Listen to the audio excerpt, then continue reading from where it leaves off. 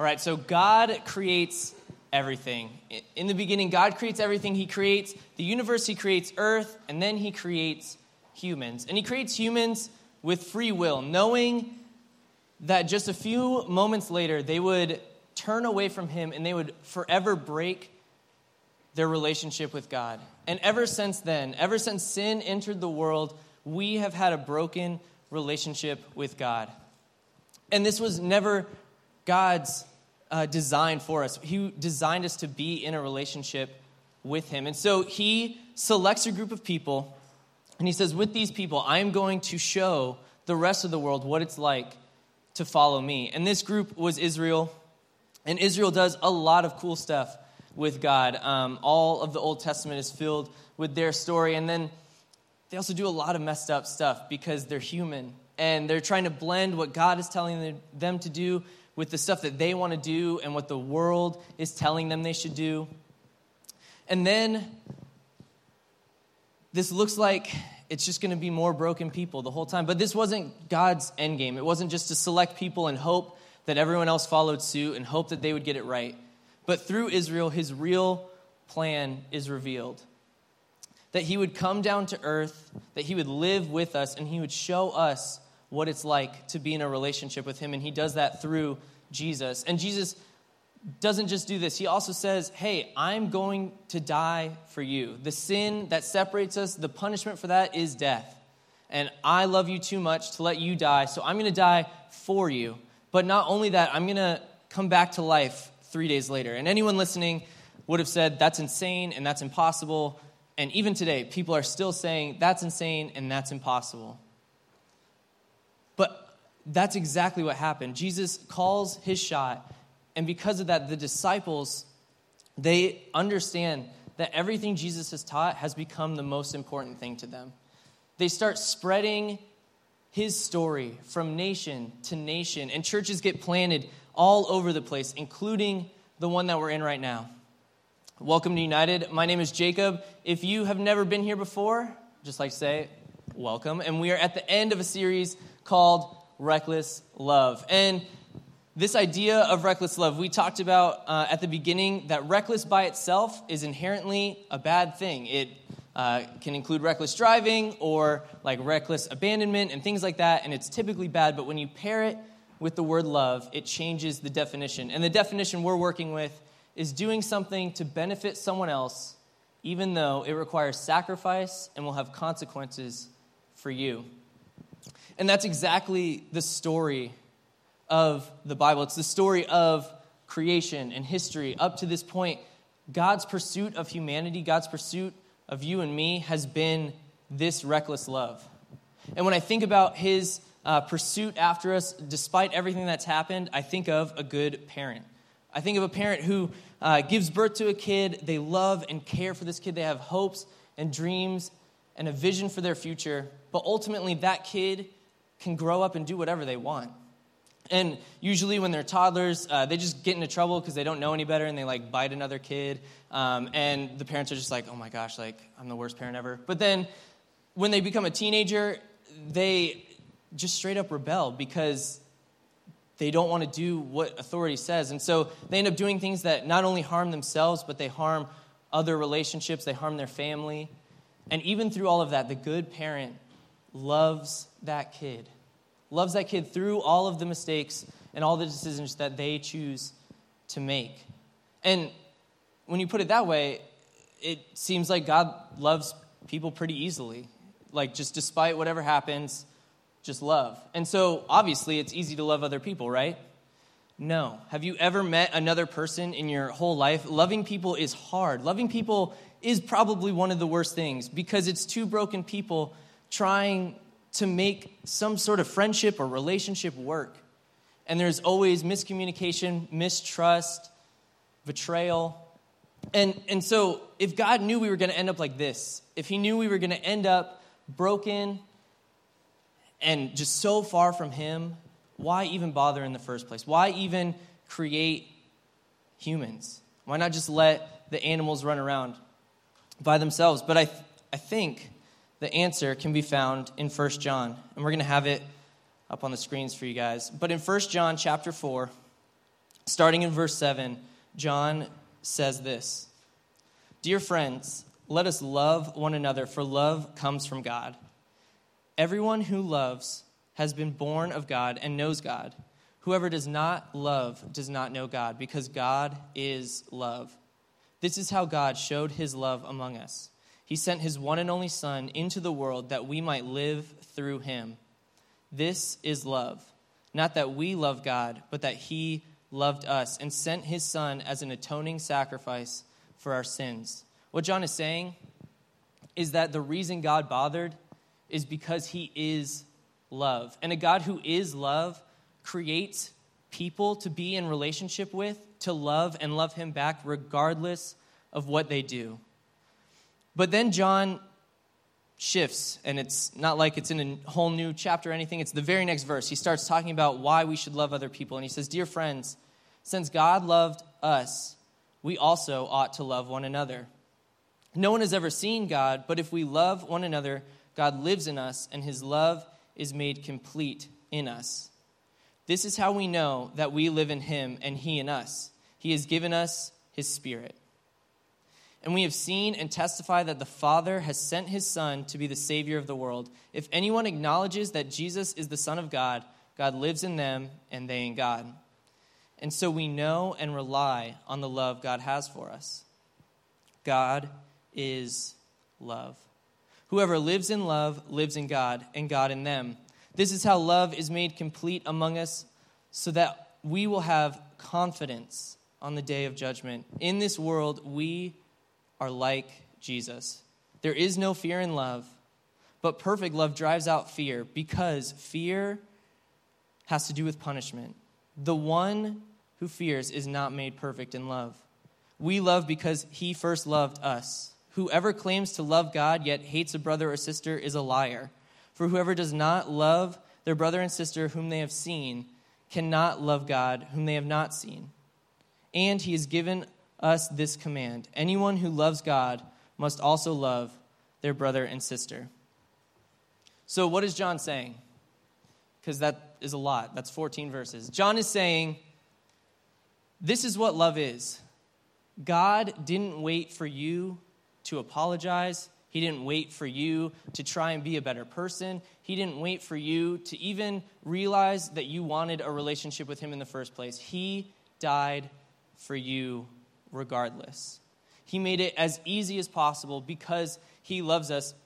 It also goes on to say that this is why we love. When we truly understand the immensity of God's love, it changes everything.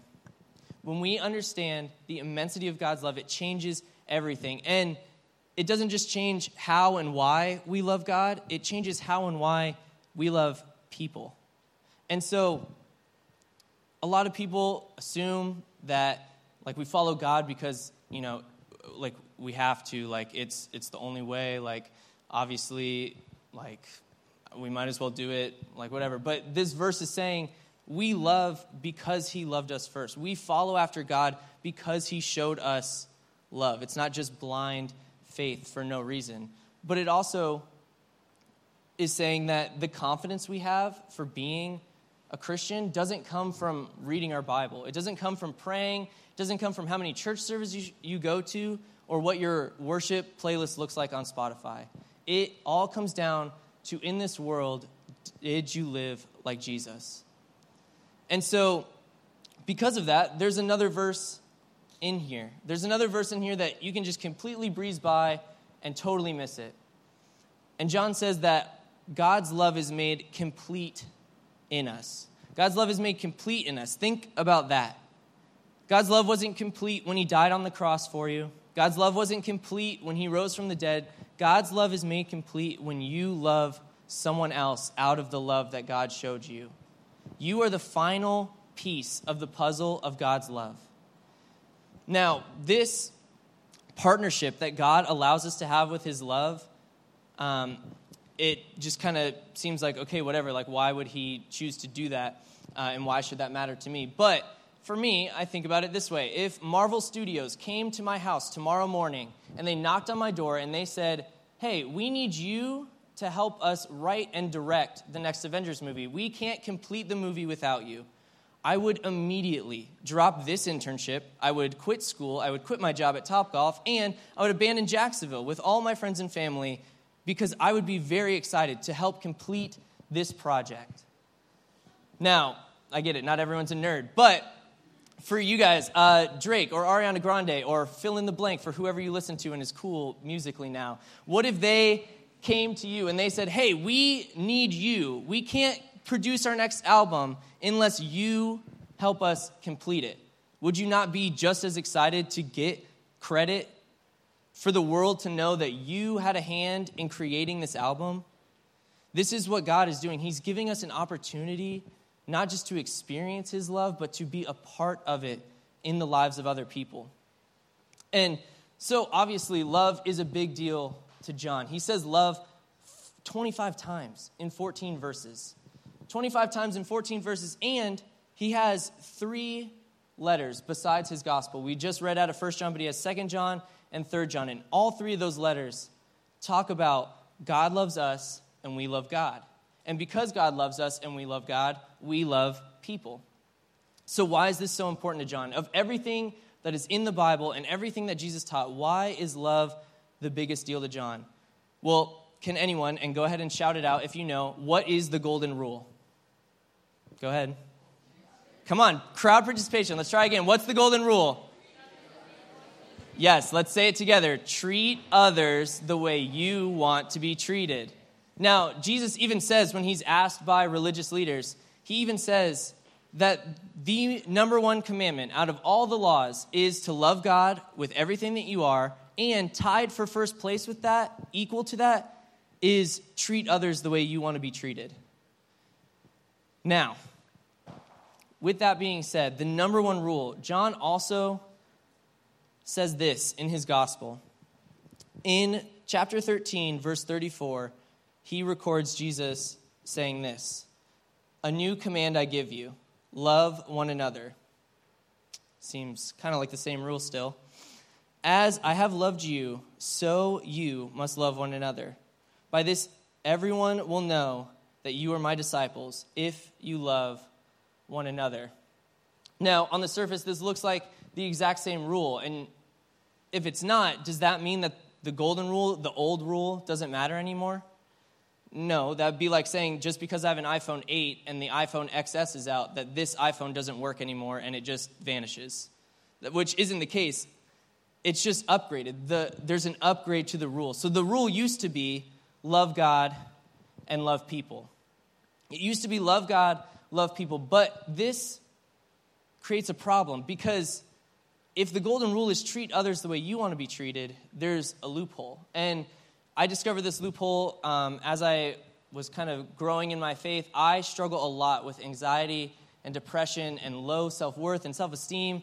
And so there are plenty of days where I do not feel like I deserve any sort of love. I know God loves me, but I don't feel like I deserve it. And so because of that, my perspective shifts. Because I don't deserve love, they don't deserve love. Yeah, God can love them, but it's not up to me, because if I don't deserve it, neither do they. But what Jesus is saying is, it's no longer love God, love people. It's love people like God loves people. Love people like God loves people is barely different than the old rule, but it's just different enough to make sure there's no loopholes. Because this is how God loves people. God saw us break a relationship with him. We essentially betrayed God. He saw us sitting in pain, guilt, shame, loneliness, and he said, yeah, it was their fault. But I want to die for them anyway. I want to create a way for them to come back into a relationship with me. I don't need to wait for them to figure out that they messed up or figure out how to do it better. I love them. Now, sin is a big deal. It breaks God's heart. And when I think about having a broken heart, I think about the first time that I was cheated on. And this girl, I had a crush on her early in high school, and we didn't date until my senior year, and things were going pretty good until she cheated on me, because that kind of puts a damper on things. And she told me that she cheated on me, and I said, the first words out of my mouth were, I forgive you. because I'm a good Christian boy, and that's what I'm supposed to do. And then a couple months later, or a little while later, some really messed up stuff happened to her. And the first thought I had was, well, she got what she deserved, which is not forgiveness, and that's not what love looks like at all. And that's not what God does for us. He could have done that. He had every right to. He created us to be in a relationship with him, and we chose to betray that. But instead, he looked at us and said, even though you don't deserve it and you couldn't earn it, I am going to give myself away for you. And so, if we're supposed to love like that, let's look at our definition of reckless love again. If God's love is reckless, then our love too should be doing something to benefit someone else, even though it requires sacrifice and will have consequences for you. Now, this whole series, we've been saying that this is God's love, and God's love is way more than we could ever do. So is it even possible to love like this? Is it even possible to love even though it requires sacrifice and will have consequences? The answer is yes. Jesus isn't going to ask us to do things that we can't do. But the question you have to ask yourself is, are you in love with the love of Jesus? Are you in love with the love of Jesus? Not for what he might do for you, not because he could answer your prayers and maybe get you a relationship that you want, or get you into a college that you want, or fill in the blank for whatever you're praying for, but because he already did something for you. Because he already died on the cross for you. He took your punishment so that you could be in a relationship with God. If you aren't in love with the love that Jesus showed you, if you've never experienced that, if you have experienced it, but it is just kind of sitting there in headspace and you aren't in love with this, there's no way that you can show the reckless love that we're talking about to other people, because it only comes from the love that God shows us. And so this reckless love that we're talking about, Ryan talked about it 2 weeks ago, it chases people down regardless of upfront value, whether they could earn it or deserve it or not. And so that is what we're called to do. We're called to love regardless of if the people around us have earned it or they deserve it. And last week, Clint talked about the proof being in the pursuit. The proof that you love Jesus, the proof that the Jesus you're trying to tell other people about loves them, is in your pursuit of them. If your life doesn't look like the love of Jesus, why would anyone want the love of Jesus? Now, reckless love is led by the Holy Spirit. Reckless love doesn't just happen in big acts of grandeur. It happens in small steps over time, led by the Holy Spirit. And as an example, life group leaders. I'm also one of them. We did not wake up one day and think, I'm going to spend 8 years with students who are probably not going to listen or show up half the time, and who knows what they're going to do after college. It started with a small step. It started with feeling like they needed to serve, and so they took that step. And then that step led them to the choice, whether they could be a life group leader or not. And if they felt called, they took that step. And then once they get in a life group, there are other steps that the Holy Spirit calls us to take. I know for myself and Christian's life group, we have made plenty of decisions for the benefit of our group that required monetary sacrifice. They required time sacrifice. Some of the consequences of what we've done is we've created small monsters that are ninth graders now. But we're doing it out of love. We're doing it out of reckless love. And over time, those small steps build up to something that can impact the kingdom forever. Because the groups that you're in and the leaders that you have, they're investing in you so that when you leave here, you can do this whole Christianity thing, this whole Jesus follower thing on your own. And you can, in turn, invest into other people. I also think about Cassie. She just did her Rise Up here, about how she decided to listen to the call that she had to make amends in the relationship with her dad. Her relationship with her dad is broken. He didn't earn that, and he probably didn't deserve it at all. She could have gone the rest of her life never talking to her dad again. And yet, she chose to take a step into reckless love. And who knows how that is going to benefit her dad in the long run. But it required sacrifice, and it required consequence for Cassie.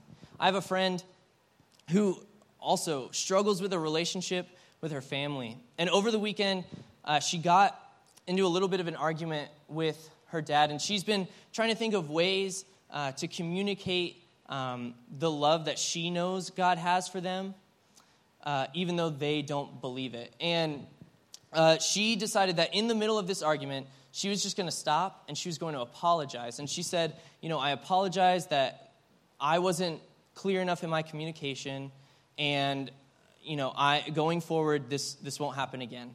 And she didn't have to do that. It wasn't necessarily her fault that her parents misunderstood whatever they were talking about, but she decided to take a small step for their benefit, not for hers. And it required being the person who apologized whether she was wrong or not. And at the end of the weekend, her parents said, I think this is the longest time we've gone without fighting. That's a big deal to families who fight all the time. And that is the result of her being faithful in the call to reckless love, one step at a time. Now, I also think about this story about a lady named Jamie Lang. She was a 23-year-old, just out of school, and she had $2,000 and a two-way ticket to and from Tanzania. She decided that when I go, once I spend my $2,000, I'll come home. No big deal, just a trip. She gets there and she sees the brokenness, the pain, and the suffering that's happening in that country. And she prays, she says, God, I just want to impact one person's life. Let me make a difference in one person's life. And so that small step leads her just to start going to a local church. And at this church, she meets an 8-year-old girl who's carrying a baby on her back, and this baby is half the size that a healthy baby of that age is supposed to be. And she feels drawn to this baby, so she takes another step, and she just simply asks the 8-year-old girl, hey, what's this baby's story? She says, his name is Junio. He was born to a mom who's currently dying of HIV. We're just kind of waiting for him to die, and so no one will take care of him. And she responds to this calling that she feels to start caring for this little boy. And she starts buying formula so that he can get the nutrients he needs. She spends so much time in her day with him and just playing with him and loving on him that it gets to a point where she feels called to adopt him. Now, Tanzania doesn't allow international adoption, so she has to stay for 6 months before she can apply for residency so that she can apply to adopt him. And then after that 6 months, because the U.S. is great, it takes 5 more months for him to get documents to come back home with her. And so she's there for a total of a year and a half. A year and a half, which I guarantee you $2,000 ran out a long time ago. And she eventually gets to take this boy home. But before all that happens, before the paperwork is done, before she adopts him, she has the opportunity to meet his mom before she dies. And she says, I have heard how you have cared for my son, and I have never known such love. I want to be saved. She didn't want to be saved because Jamie sat by her bedside and read her the Bible. She didn't want to be saved because Jamie invited her to church week after week after week, and finally she came and she heard a really good sermon, so she gave her life. No. She wanted to be saved because of Jamie's reckless love for her son. Now, it doesn't, on the surface, seem that reckless because, that baby was suffering. Of course, someone needs to take care of it. But keep in mind, I'm 22. I'm a year away from where Jamie is at the start of this story. I am nowhere near ready to adopt or have a kid. Do I want one more than anything? Yeah, different story. I'm not actually ready. I have a job that, kind of provides for me. I have school still. I'm single. And on top of all of that, I have no idea what I'm doing, at all. I had good parents, and I have great examples of parents, but I don't know how to raise a kid, let alone someone else's kid who, by the way, might have HIV and is really sick. But these are the things that reckless love overlooks, because the sacrifice and the consequence doesn't matter because it's for the other person's benefit. And so, because of this, Junio's mom says, I know with such confidence that I'm going to see my son in heaven. That is reckless love. Reckless love is whether someone has earned it or deserved it, you loving them like Jesus loved you anyways, because you didn't earn it and you couldn't deserve it either. Now, Jamie is not the only person showing reckless love. We have so many other students who are excited about the love that God has shown them, and so they are showing it to others, and we have a video of them talking about that, so check this out. Reckless love, to me, is God not caring that you're going to mess up again, not caring if you acknowledge him or if you're grateful or not, but he's going to love you anyways, just unconditionally, and no matter what you do. In the Albany mission trip, I really understood God's love for me, because just listening to his word and worshiping every day, you were able to understand how powerful and loving God is. Knowing God loves me encourages me to love other people by serving the community and helping out others. God's love has allowed me to bring people closer to him and myself as well, just by knowing how much he's done for me every day. It kind of wants me to have all my friends be closer to him too, to experience what I've experienced as well. God's love has inspired me to welcome everyone I meet into my life and never judge them for who they are or what they have done in their life, and always find out who they are so I can help them out if they ever need it, and just love everyone I'm surrounded by. It's allowed me to be more accepting of others that aren't like me, and I've become more loving towards just everyone in general. Reckless love inspires me to love others the way that Jesus loves us, in a way that is unconditional. In Romans 5:8, it says that God demonstrates his love for us. While we were still sinners, Christ died for us. So, yeah, please, those students are awesome. And they're not the only ones. We have other students who have decided to live recklessly and live in reckless love because God loved them recklessly. But there are probably some of you in this room who, you would not call yourself a Christian. You maybe go to church, but you've never actually really thought about this whole idea of Jesus dying on the cross for you.